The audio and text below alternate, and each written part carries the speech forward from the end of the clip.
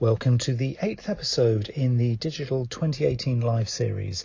I am Neil Wilkins, and in this episode we will be talking about social media. Well, let's face it, who isn't talking about social media? It's one of those subjects that is absolutely at the core of marketing and communications in pretty much every single organisation. Either you're doing it very, very effectively and you've been seeing huge returns on your investment in time and energies, or it's one of those things that you run for the hills from. You really run for cover, because even though social media and the art of social networking has been around for around 20 years now, you still see it as a new fad, a new technology, something that's really quite technical, and I'm not a technical person. If that is you, then right now is the time to really pull yourself together and think, I've really got to embrace this thing. It is something that is not going to go away. It is one of these things that will undoubtedly and almost certainly evolve into something very different in the coming years. But the art of using digital communications to build communities, to engage with special interest groups, to evangelize your products and services, and to develop conversations, these concepts are not going to go away. So whether we call it social media, social networking, online communication, however we call it, and maybe in the next few years there'll be something new in terms of a phrase or an approach that we'll be looking at. Who knows? Nobody really knows. But the whole art of using digital for communicating and developing conversations is something that will not go away. Now, you may well be in an industry or in a market sector where you think, my industry is, we don't really use social media because we like traditional things. Well, I think now is the time to be waking up, because the number of what we might term millennials now outnumbers the rest of business decision makers right across the planet. These are people now who are and have always grown up with digital communication, and these are people who are now taking the place of those people you've just been referring to, who are now retiring, leaving business, closing their businesses, and literally, being removed from the equation. So if you think that social networking and the art of using digital to communicate isn't for you, well, every single day that passes, it will become more for you, whether you like it or not. So in this episode, we're going to be looking at some of the things that you can do and some of the things really to consider when you start to create a framework for your thinking around social media. Obviously, being a podcast, it's very, very difficult to give you the nuts and bolts of how you do this. So we'll be talking much more in this particular episode, more about the why you should do this and what you can do to start to really think about this in a strategic as well as a tactical day-to-day way. So there'll be three things that we're going to be looking at sort of in this episode. The first thing is the decision of whether or not to be proactive or reactive. So we'll have a little look at that. We'll also be thinking about guidelines, because having a bit of a plan that has some guidelines is a really, really important thing to do when you start to embark on this journey of social media, or when you start to hope to become more efficient in the way that you do social media. So it's really important to have guidelines, and we'll explore what those are. Another thing that we'll do then is we will look at the top 5 social networks. And I say top 5, this isn't necessarily top 5 critiqued in any particular order. And what it doesn't mean is that if they're not in this top 5, Neil says that, they're not relevant. That's not what I'm saying. But for most organisations in most sectors, the big 5 currently are Twitter, Facebook, LinkedIn, Instagram and YouTube. Yes, I'm totally aware that there are things like Snapchat and the like, and Pinterest, that again are sort of very attractive to certain audiences in certain sectors. But what I'm saying is that these 5, if you have to really just focus on 5, or you have to focus on a small number, the likelihood is that statistically your target audience, whichever industry you're in, is more likely to be in 1 or 2 or 3 or 4 or 5 of these social networks. So these will be the ones that we'll focus on. And I just want to spend just a little bit of time time, just talking about some of the key things that a lot of people miss actually about each of these, because each of these has a real value that it can bring to your social media strategy and to help you to deliver your content plan. And if you sort of really just sort of pay attention to those key values that they can bring, often what you'll find is that it will accelerate your social media activity, quite significantly in a positive direction. So let's look at the first decision that we need to take, and this is the idea of being either proactive or reactive with each of the social networks that you use. So let's kind of just think about those words and actually define them properly. So if you're being proactive, what it means is that you're using that particular social network in a proactive way. In other words, you are embracing it, you are using it, you are delivering content through it in a proactive way. So what you're doing is you're putting it at the heart of your customer's journey. You're giving it a really, really clear definition as to what you're expecting from it. So you're basically giving it a job description. And you are using it on an active basis. So you're putting content through it, you're looking for conversations, you're looking to get engagement, you're hoping to get a little bit of advocacy, so some likes and shares and the like. And so you're using it in a proactive way. So you know what that social network needs to do, and you're going to measure it accordingly. So as you come to the end of each week or each month, you're looking back at the data from that particular social network, and you're seeing whether or not it hit the targets that you set. So that is the proactive use of a social network. But you can also have social networks that we might term reactive, and you're putting those into action on a reactive basis. In other words, you're creating them. So you're setting up the biography, you're setting up your profile on there, you're putting a backlink from that particular social network back to your website. So there's a nice inbound link for your website, which, we believe will help with your Google search engine ranking, and other search engines are also available. And so the reactive social network is one that literally just sort of sits there, and you occasionally feed it. So occasionally you might put some of your best content in there, or you might just keep it fresh. Maybe once a week or once every fortnight, you just post a little piece of content in there, and that content probably is just a signpost to somewhere else. So all you're doing is you're just keeping it alive, but you're not using it proactively. In other words, you don't have any intentions for it. Now, you might argue, well, what's the point then? Because you're really, really busy. You've got loads of stuff on in the day. Why would you need to use a reactive social network? Well, a nice example, which really kind of emphasizes why you should, is Google+. Because Google Plus is part of the Google suite of products.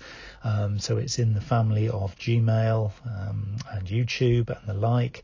It will undoubtedly, if you have a Google Plus account that links back to your website, it will undoubtedly contribute to positive search engine ranking points. Now, the whole point of this, and using Google Plus as an example, because that is probably the most extreme example, where the chances are your customer is not thinking of Google Plus as part of your customer's journey, and you're not thinking of it as part of your customer's journey. So it is one of these things that kind of sits outside of the customer journey, but still is adding value, because it's another inbound link. It's an important inbound link to your website, because you're going to put the link of your website on your Google Plus account. And also what it does, and this is again a really important use of reactive social networks, is that if you load this social network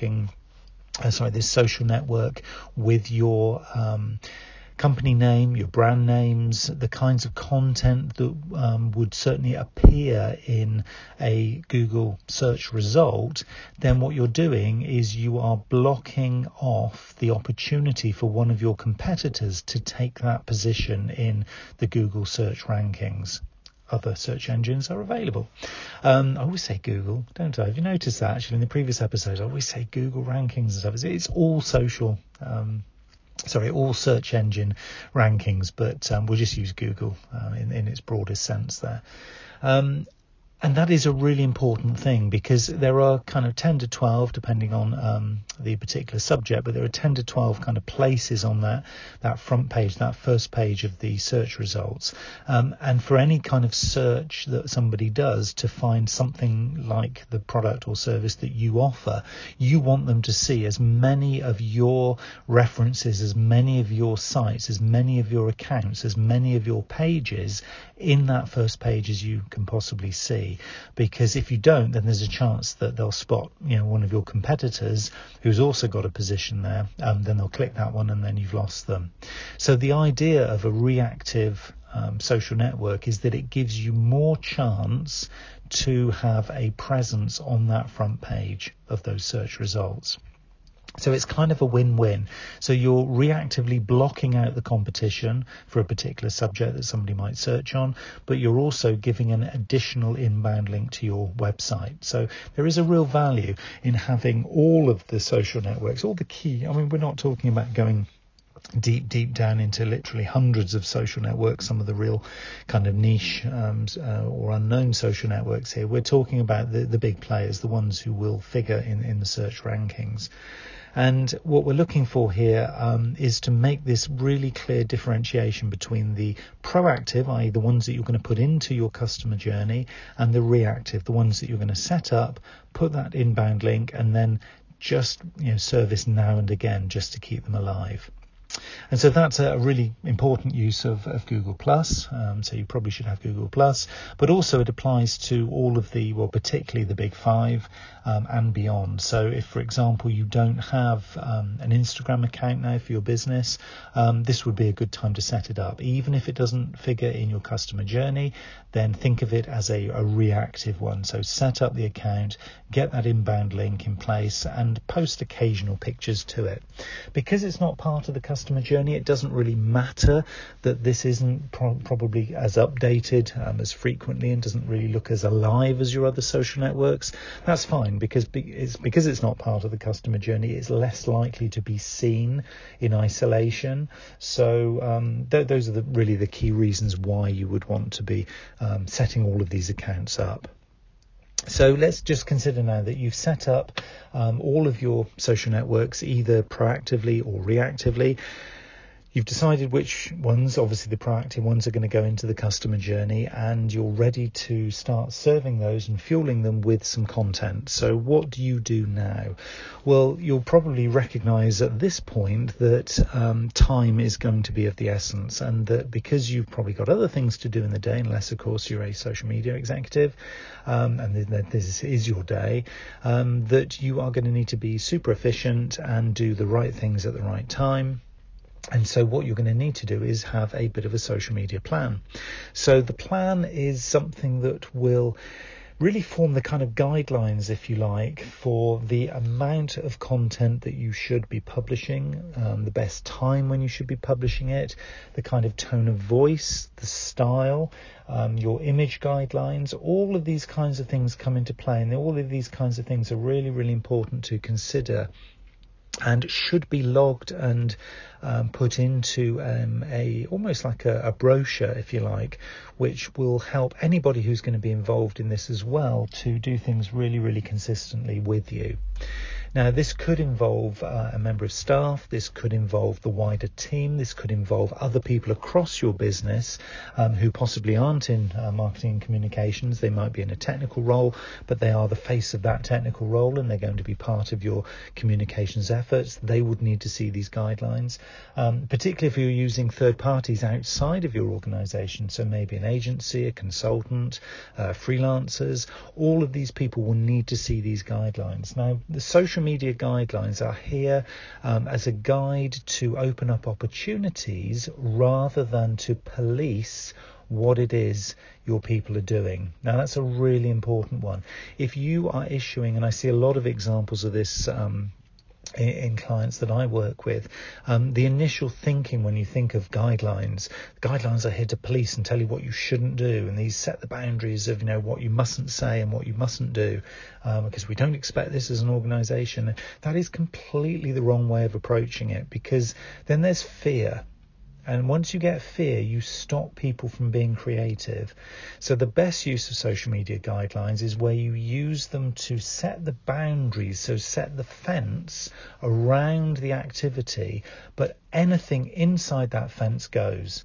So you're setting the tone of voice, you're setting the style, you're setting, the kinds of subjects that can be talked about and the kinds of subjects that need to be avoided. And you're being very, very clear. I mean, absolutely super clear about what can and should be used and what could be done. So it's all about terminology. Rather than saying you must not do this and we don't expect that, say you can do this and we expect this. So just change the terminology. Guidelines, are often, as I say, used in a negative kind of sort of threatening kind of way, but use them in a very collaborative, innovative way. Think of these boundary settings as being allowing people to play inside those boundaries rather than, or you mustn't go outside of the boundaries. Say, be as creative as you like within the boundaries. It's a simple little approach, but it makes a fundamental difference to how people will then engage. Because, of course, the problem if you use it as a threat and use fear within your guidelines is that people will clam up and you'll see very little creativity, you'll see very little energy, if you like, actually in the content that gets provided, and everyone then is just too safe. And if you're very safe in social media, you tend to then become quite predictable. And that is one of the worst things that you can do in social media, is to be predictable, because then people just don't listen. And if people aren't listening, then they're not hearing. And if they're not hearing, they're not likely to engage in a conversation. So use social media guidelines in a really kind of creative way. Okay, let's start now to think about some of the big five and really what they are there to sort of provide some value for you. So if we're just going to look briefly here at Twitter, Facebook, LinkedIn, Instagram and YouTube, and I just want to focus on a couple of things for each of them, because a lot of the time we actually miss the essence of really why these social networks were created in the first place, or we miss some of the subtle things that maybe your competitors aren't focusing on. So the first one I'd like you to think about really is Twitter. Now, Twitter for most people, if they're thinking about this from a business context, is all about the publishing. It's all about, I need to be tweeting. So what am I going to tweet? And it's very much about them and the outputs. Whereas actually for Twitter, what I find, and I know a lot of my colleagues find the same, is that the big value really that comes from Twitter is in the listening. Twitter is a really, really good tool for understanding what your people are thinking, what your target audience is thinking and saying. It's a really great tool for in stealth. We won't use the word stalking because that's really inappropriate, but it's kind of business stealth, should we say, listening and watching to your competitors and actually listening to what they're saying. You'll never understand their full strategy from a single tweet, but if you look at the last 50 tweets, you can often get a very, very clear view of the kinds of tactics and even to the level of strategies that they're trying to implement. So think of Twitter as a tool that you can use to go searching for people, to go and find people, to go and listen to what they're saying. If you're trying to break into a new market sector, for example, with a product or service, it can be a really great tool for going to find the influencers in that particular sector. Influencers can really help you sort of escalate and to amplify the message that you are trying to put into that sector, particularly if you're looking to launch something new. So rather than just sort of jumping in and saying, hey, here we are, is actually have a listen to some of these key influencers in those sectors and really understand what kinds of things are resonating at the moment. And it's, of course, then it's not doesn't then just become about the tweets, it becomes actually about the people behind those tweets. And so it's a really, really interesting tool for market research. It's a great tool if you use it in line with something like TweetDeck or Hootsuite, and you can create a stream in those. Just Google creating a stream in Hootsuite for details of how you do that.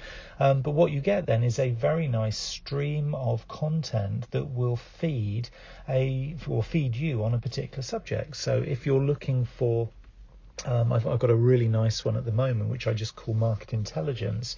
and into that stream, I'm literally just following the tweets of a number of the big management consultancies and market research companies, because every single day they're publishing some really insightful market research on a whole host of new subjects. And so for me, all in one place, rather than doing countless Google searches, I'm seeing all of those feeds come through just steadily day in, day out, all in one place. So it can be a really useful tool to really kind of fuel your knowledge and your learning, but also, if you think about it, it can also help you with, when you think about your rule of thirds and that 1/3 signposting to other people's content. If you're listening, then you can actually use it really effectively to populate the third that we call point, so that's signposting to other people's content. So Twitter is a very, very useful tool for listening, as opposed to just purely publishing and talking. The next one I want to talk about is Facebook, and I think probably because it is one of these present everywhere across the planet, social networks. I doubt whether there's very, very many people you will ever encounter who would say, I have not heard of Facebook. So it literally is everywhere. So what I'm not going to do is talk in huge details about Facebook per se, but what I want to just sort of draw your attention to is Facebook advertising. It's probably the most targeted, and I say probably because you may well be able to argue back with something that you found that is more accurate and targeted, but at the moment I would suggest it's probably the most targeted paid digital channel that you could be advertising in. But it also has a very, very big value, even if you don't plan to spend any budget in Facebook, and that is to actually create a Facebook ad. Because what this allows you to do is, if you go to facebook.com and you click on home, so you go to your home timeline, and when you look over to the right-hand column, so you have your three columns, left-hand columns, all your shortcuts, timeline down the middle, and on the right-hand side, you see some a range of different kind of adverts and sort of posts and things. You'll see at the top of the adverts, you'll see something that says create advert.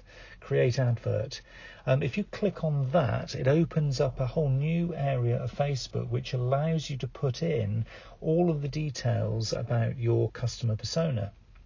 Now, by putting in all those details of your customer persona in a particular location, with all of their interests, with their job title, with their age profile, their marital status, their gender, all of the things that you've created as you put your persona together, it allows you to see literally how many of that particular persona exist in a particular area.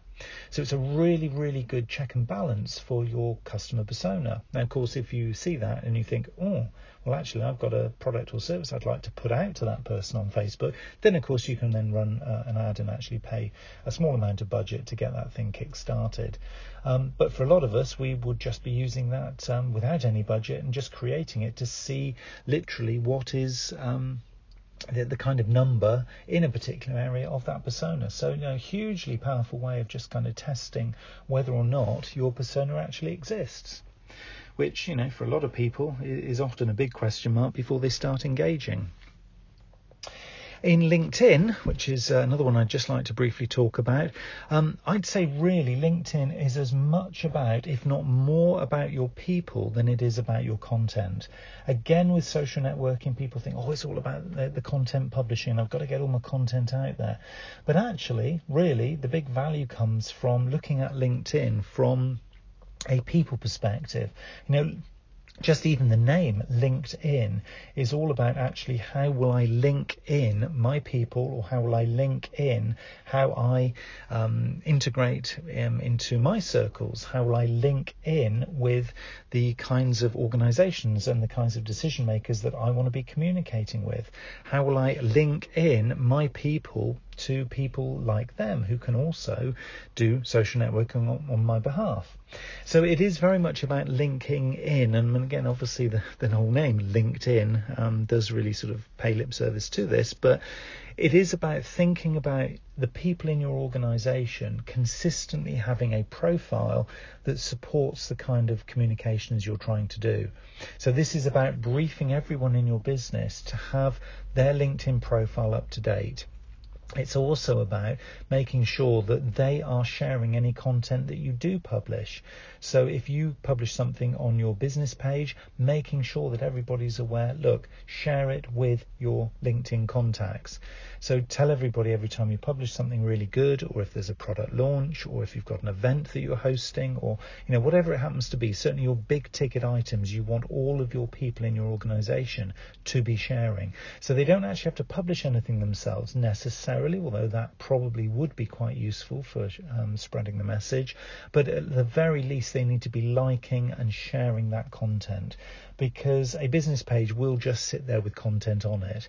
It only really starts to ignite when you get your people to start sharing with their connections, because of course the amplification of that and the spreading and the increasing of the reach is obviously hugely powerful for each piece of content. So make sure that everybody in your organization and everybody encourage them to be reposting and sharing the content on LinkedIn that you put onto your business page, because that is the way that it starts to get noticed, and that you will see a significant upturn in the amount of people following your business page if you encourage your staff to be sharing the content you put on there. The fourth of the social networks that I just wanted to talk briefly about is Instagram. Now with Instagram, this one probably more so than all of the others is all about location. The phrase location really comes into play here. If you are targeting a particular physical geographic location with product or service or announcements or a focus that you have in your marketing communications plan, then Instagram can be a very, very effective way of doing this. And it's all about literally being a good Instagram citizen. So what you'll be doing is you'll be searching using the search facility on Instagram for people talking about specific things that relate to your product or service or your brand in a particular physical location. By doing that and liking their content, commenting on their content, following them, you will start to engage with them at a point where they will then start to engage back with you. But it is all based around location. The other three that we've just been talking about are much less location dependent. Instagram is a very location driven social network, and predominantly that is because of the use of hashtags. So hashtags you can use on all of the other social networks, and they do encourage you to use those, but within Instagram you can really use them. It's almost like power hashtags. You can use them almost as many as you like. I mean, some of the researchers suggested you can use up to 30 hashtags in a post before it starts to decrease the value of the post.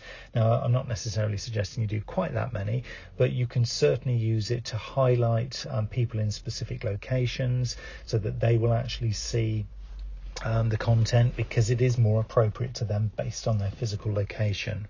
So start to think about location in your marketing mix. Again, it's a digital channel, so you could say, well, it's location independent, but with Instagram, it allows you to be pinpoint accurate. So think about specific cities, think about specific activities, think about your persona.